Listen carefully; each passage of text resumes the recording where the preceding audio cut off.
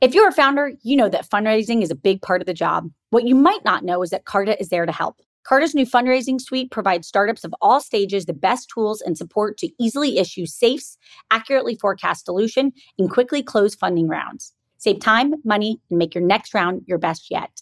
To learn more or to get started, go to carta.com/fundraise. That's carta.com/fundraise.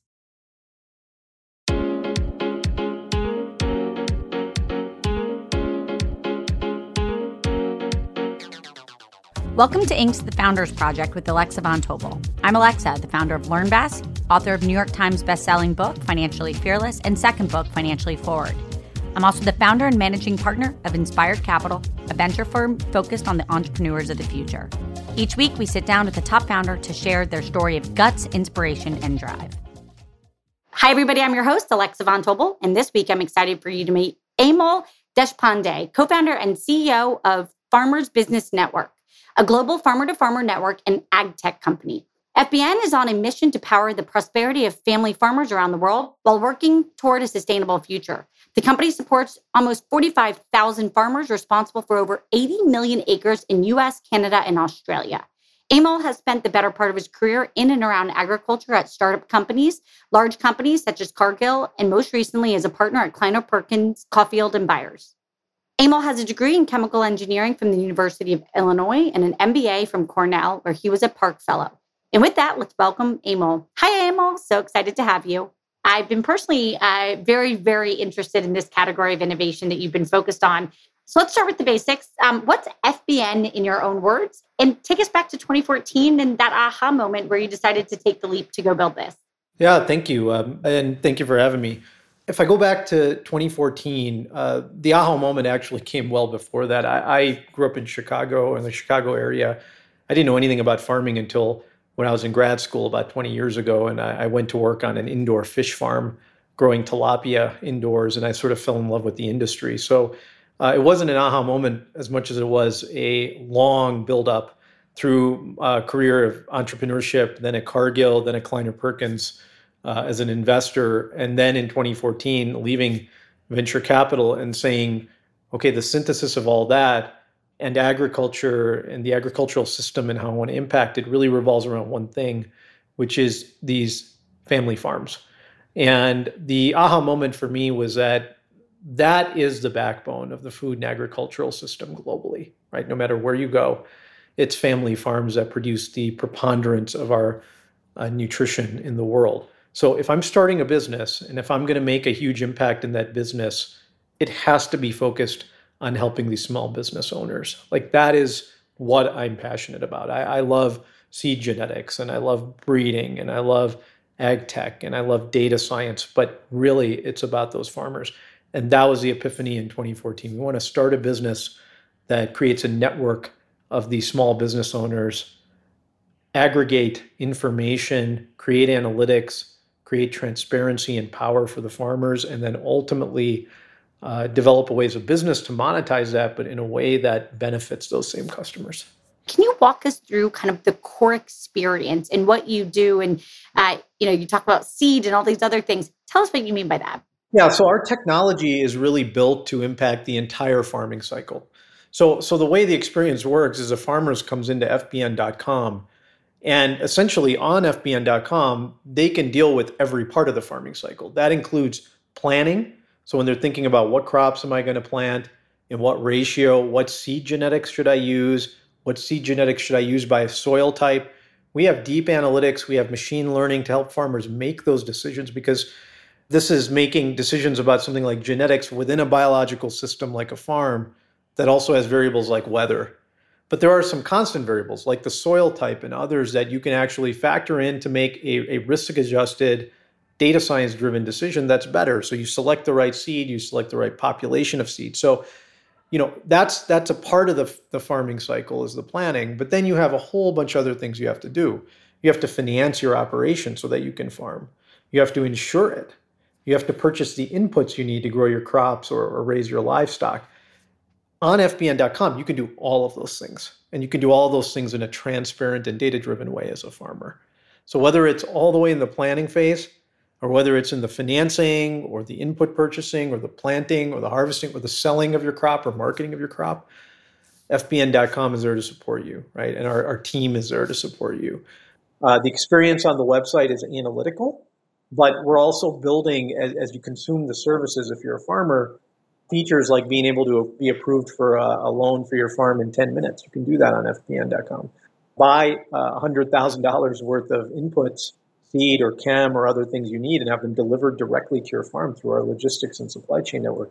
These are experiences that are very new in the ag sector that we have brought to bear.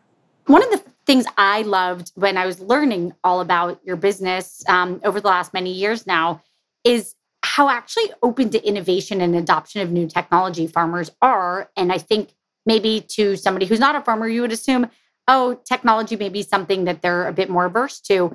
Tell us why and why that was such an aha moment for you. Well, it's interesting. For me, it wasn't an aha moment because I actually, through my entire life, had taken the time to go to rural America and understand how farming business and small business owners in this world operate. So ironically, the unfortunate stereotype that a farmer wouldn't adopt technology or whatever, it comes from people making assumptions. Ironically, in many cases, those are people in the agricultural industry who say, well, a farmer will only buy local, a farmer won't buy online, they're not interested in data and network transparency. I say, why not? Every other business owner is interested in it. And this is a economic decision, right? And certainly doing things locally or doing things the way you've done them, there's value in that too. But there's no reason why a farmer wouldn't consider new innovation, consider new options if they create efficiency, convenience, cost savings in their business, right? So actually, it wasn't an aha moment for me. It was actually pretty obvious because the ironic thing was when we started, 100% of people in the ag industry, executives in the industry and others said, well, that'll never work because farmers won't do business with an online company or a so-called online company. We actually have a lot of people working for us in rural America, so it's not a true description of us, but that was the assumption. They wouldn't be interested in a network of shared information. They're not going to purchase inputs online. They'll get their financing from a local bank instead of from you online, and we've disproven all of that over the years. And it's really by saying, like, look, we're not going to stereotype and say, we're going to instead treat farming as a innovative small business and actually assume the opposite, which is that people are going to be interested in these things, just like a restaurant owner is or anybody else. I don't know why farmers are any different, and we've discovered they're not.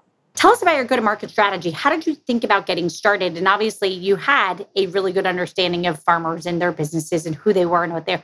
But how do you think about what was the original tipping point to try to go and actually capture the market?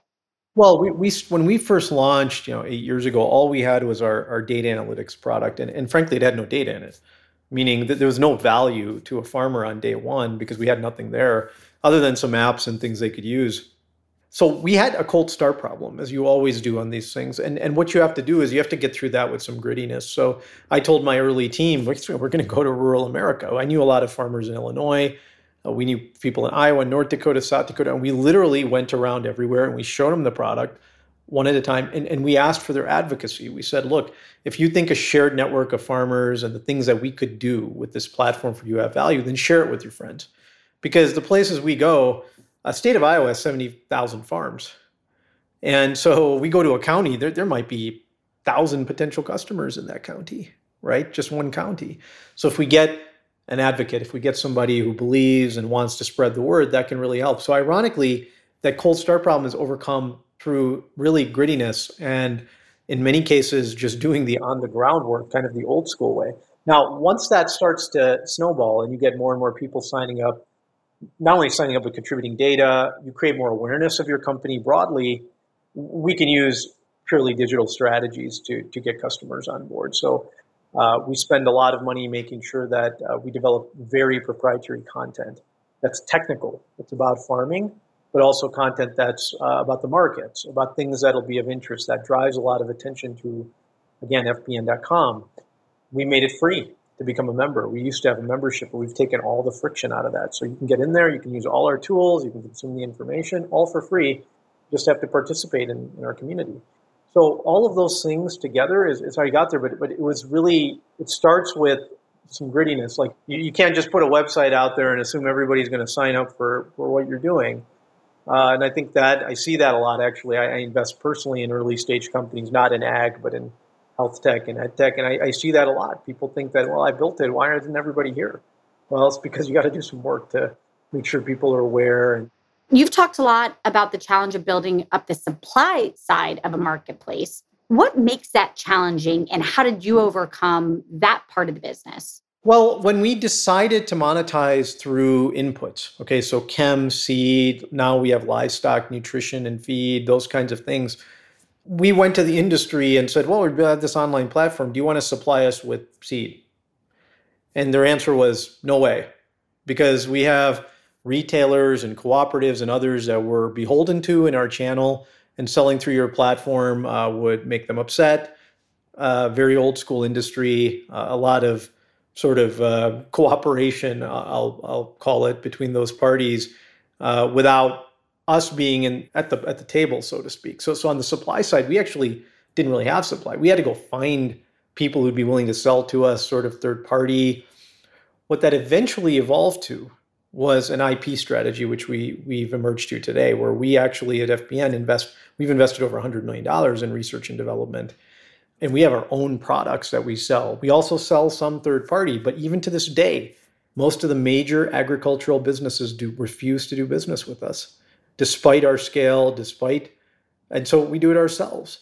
So that's how we got the supply side of the market, again, through grit and problem solving, and ultimately through investment, because you can't run a marketplace where you have a couple suppliers and they won't cooperate with you and you have millions of farmers. That's not a marketplace at all. It's a storefront.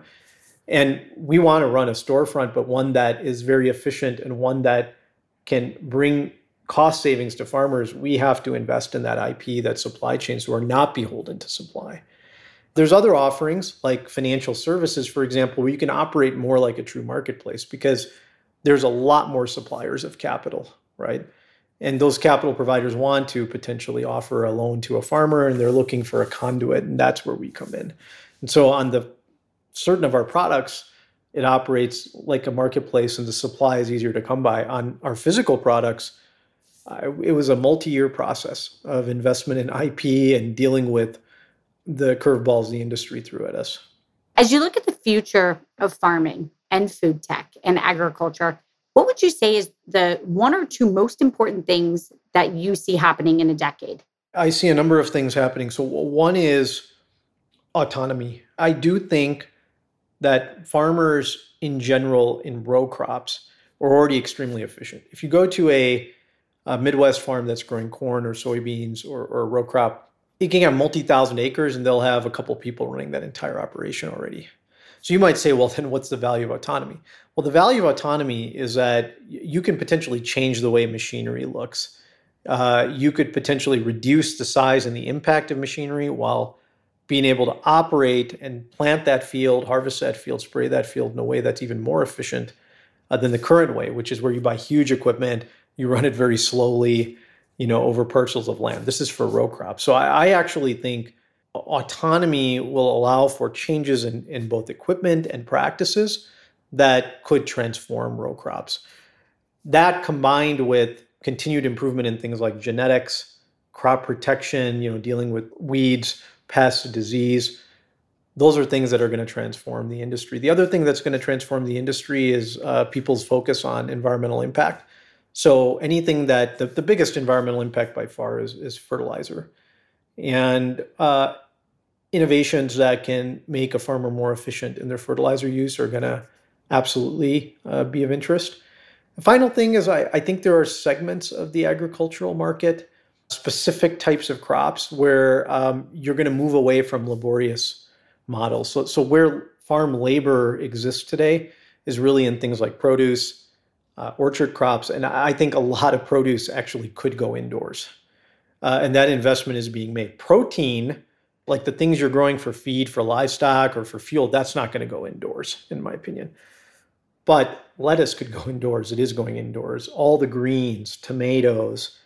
I'm actually on the board of a vegetable seed breeding company that I've been involved with for a long time that's spectacular at doing these things. They do the seed breeding for indoor environments. So I think those are the trends Some of them are just in niches of agriculture, and some of them are broad-based. I think autonomy is everywhere. If you look at some of these things where parts of the ag market are going indoors, a lot of it is related to autonomy. So I think those are the things you're going to see 10 years from now. Less labor needs, more autonomy, and a myriad of efficiency gains related to, again, how the crops are cultivated, but also related to environmental impact. One thing I'm really proud of you for from afar is, I think you launched Gradable to bring environmental transparency to the grain industry. Can you just give us a little bit more of your thinking on the role of sustainability in your business and any other predictions around what we may see that could really help our planet? Yeah, and you're going to find this to be a little bit contrarian to what you might expect here. But let me give you a few numbers here real quick to start with. Okay, so the first problem of ESG in food and agriculture by a wide margin should be nutrition for the human population. Environmental impacts are important. As you know, they're important to us through Gradable.com. But number one, there are still 50 million plus people in the US in the United States on the SNAP food assistance program, of which 14, 15 million are children. So when I hear people say like, oh, we should only produce organic and we should not use pesticides or herbicides, or we should get away from livestock, these commentaries, I don't think people who make these comments sometimes really understand the impact that if that happened, the impact that would have on people who spend 30, 40, 50% of their budget on food. And our fellow Americans with this food inflation are experiencing that right now. FBN's number one priority is food security, okay? Making food efficient, helping our farmers to be profitable, making food efficiently. That's why we support the practice of spraying. We support livestock and ranching because that's the low-cost way to do things right now. Now, as new innovations come in, okay, if there are really great indoor companies that can take certain parts of the ag production chain indoors, like in produce, I think that's a tremendous outcome, and I think that could happen. Okay, but I don't see a world where you can combat food security, food inflation, make sure people are fed, living in a bubble. And I think that a lot of the comments that I see live in a bubble. Now, for a long time at FBN, we've had this view forever, by the way. Like our first business was we're in the business of selling crop protection and chem. And we are in livestock, and we support our ranchers. And the reason is because they're doing more with less, actually. They are very efficient in the way that they produce food in a low-cost way, and we want to help them do that. A lot of them also are moving towards regenerative practices. They're moving towards ways of using less fertilizer. They're using towards no-till, whatever. We want to incent rather than use a stick. So our view, and something we're very proud of, is very much the opposite of a lot of what you hear in Silicon Valley around sustainability. Yet we believe we've got the right ESG message here, which revolves first around people and weaves in those environmental incentives that are very important. Amol, I'm so happy you said that, actually, which is we have to make sure we first take care of the people on the planet. And I actually haven't had anybody say that so clearly in the food tech and future food. So thank you so much for bringing up, obviously, the pretty critical point there. Well, Alexa, it's unpopular. We get the question all the time, oh, well, you're in the chem business. I said, if you did not have, you have 18, 20% food inflation right now. If farmers did not spray their crops this year, it would be like 35%. Okay. Oh, you're supporting livestock and ranchers. Well, if you didn't have efficient meat production and protein production from livestock and ranches, food inflation would be probably 150%. Wow. It is not realistic. Now, on the other hand, there are innovations that you see, like I mentioned on indoor, which I think are great. If all lettuce can be taken indoors, that would be wonderful. We wouldn't need to plant lettuce outdoors anymore. Tomatoes. There's a whole category of food that probably can go indoors.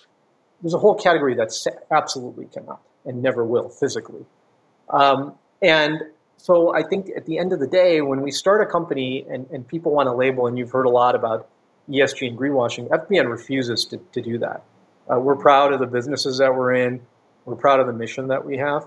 And we're going to do it in a real way. Now, Gradable, like you mentioned, I will mention, that is built to be real. We're not running around selling carbon credits or trying to, convince the marketing arm of some company to buy carbon credits from us. We're trying to get real companies to pay real premiums to farmers for their practices. Yeah, and I think that's possible because a 5 cent premium on your corn, it could be worth a lot of money. And if you can prove you're low fertilizer or no-till, then there are people who may be willing to pay that.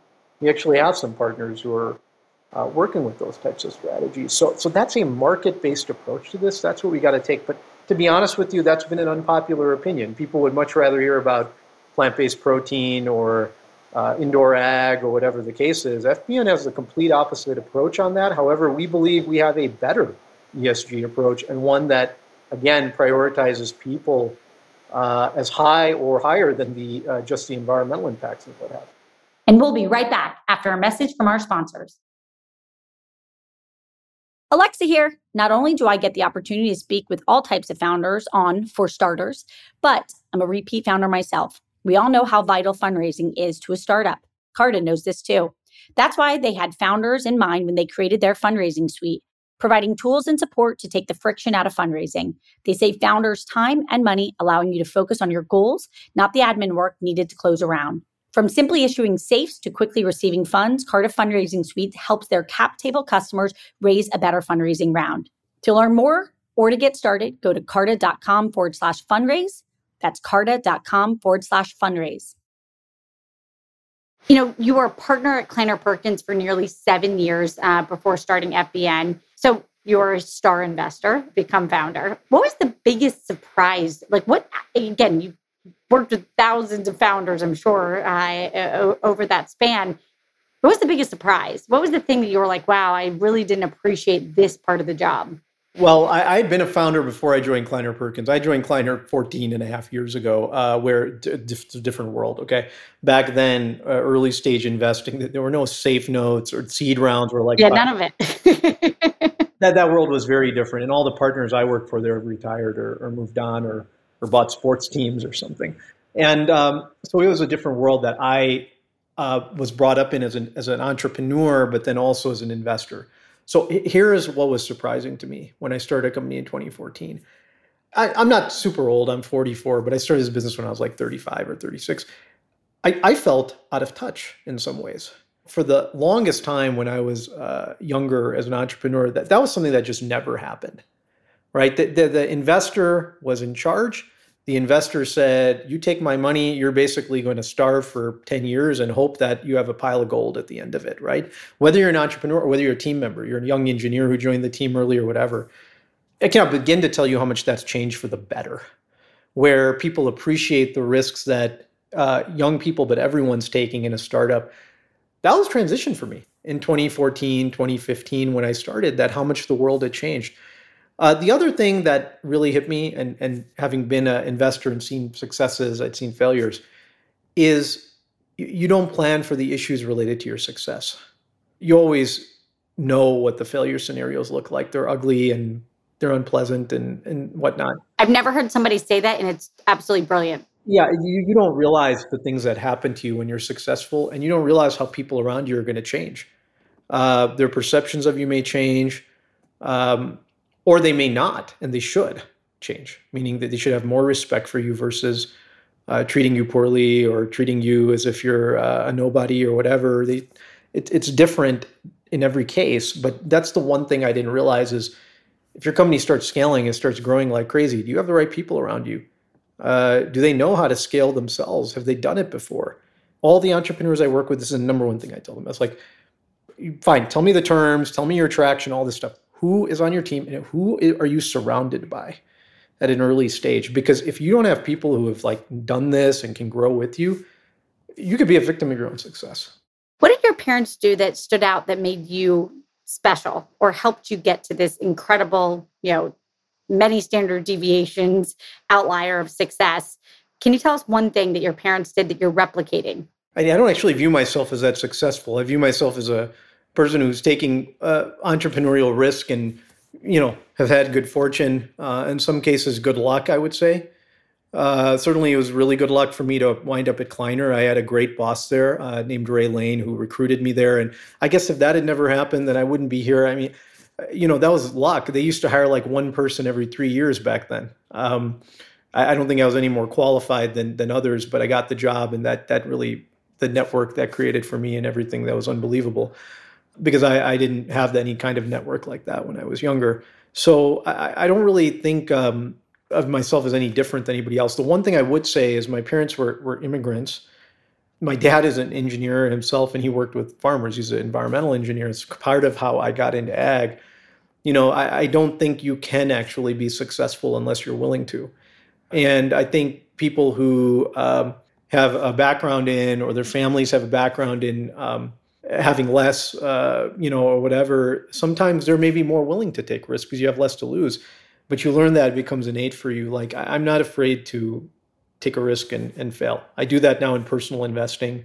I know my entrepreneurs may fail, and I'm proud of them sometimes if they do a great job, but maybe it just didn't work out. The process of learning and the process of failing and taking risk is as important as what the result is, because if you stick with that, then eventually you probably will be successful. It isn't really like, your standard deviations from the mean. You just have a way of thinking about it that's a little bit different. And that's what I found with the most successful entrepreneurs. They usually have plenty of failures or risks they've taken in their background that others wouldn't have, right? Is there one habit or one thing that you do that you believe keeps you centered or in your optimal performance? What is it? Yeah, there's two things. One I learned during COVID, and one that I feel I hope is innate for a lot of people. But what I learned during COVID is about fitness and exercise. I actually didn't take any of that very seriously until COVID, and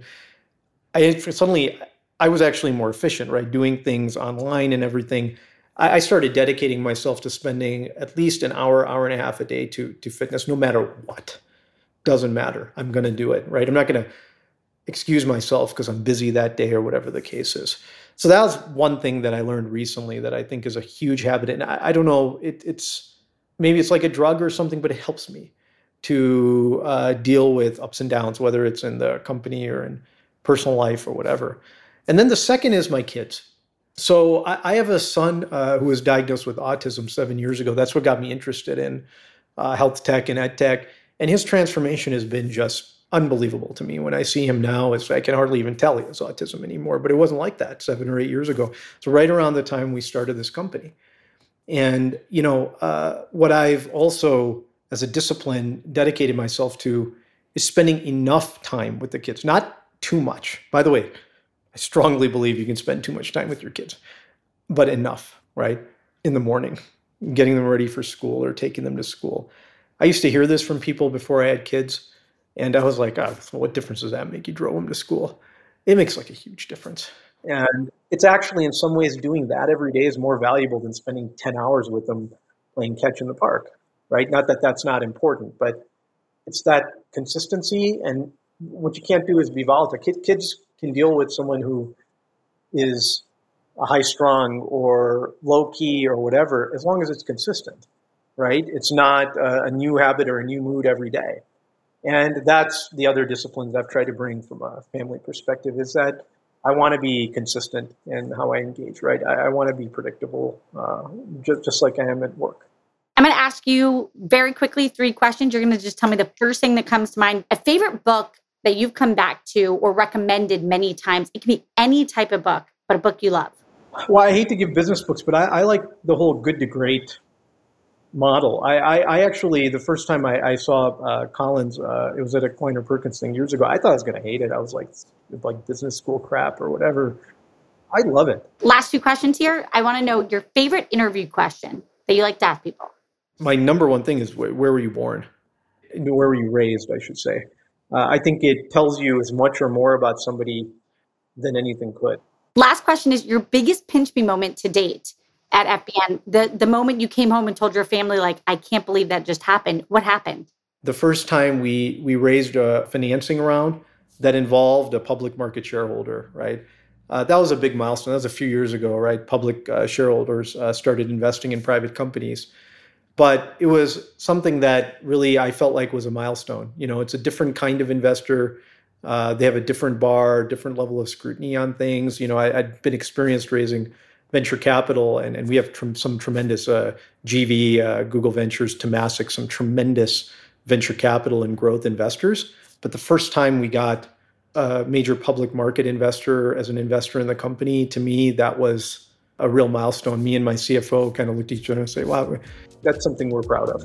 I love it. Emil, I wish I had, honestly, 2 more hours with you.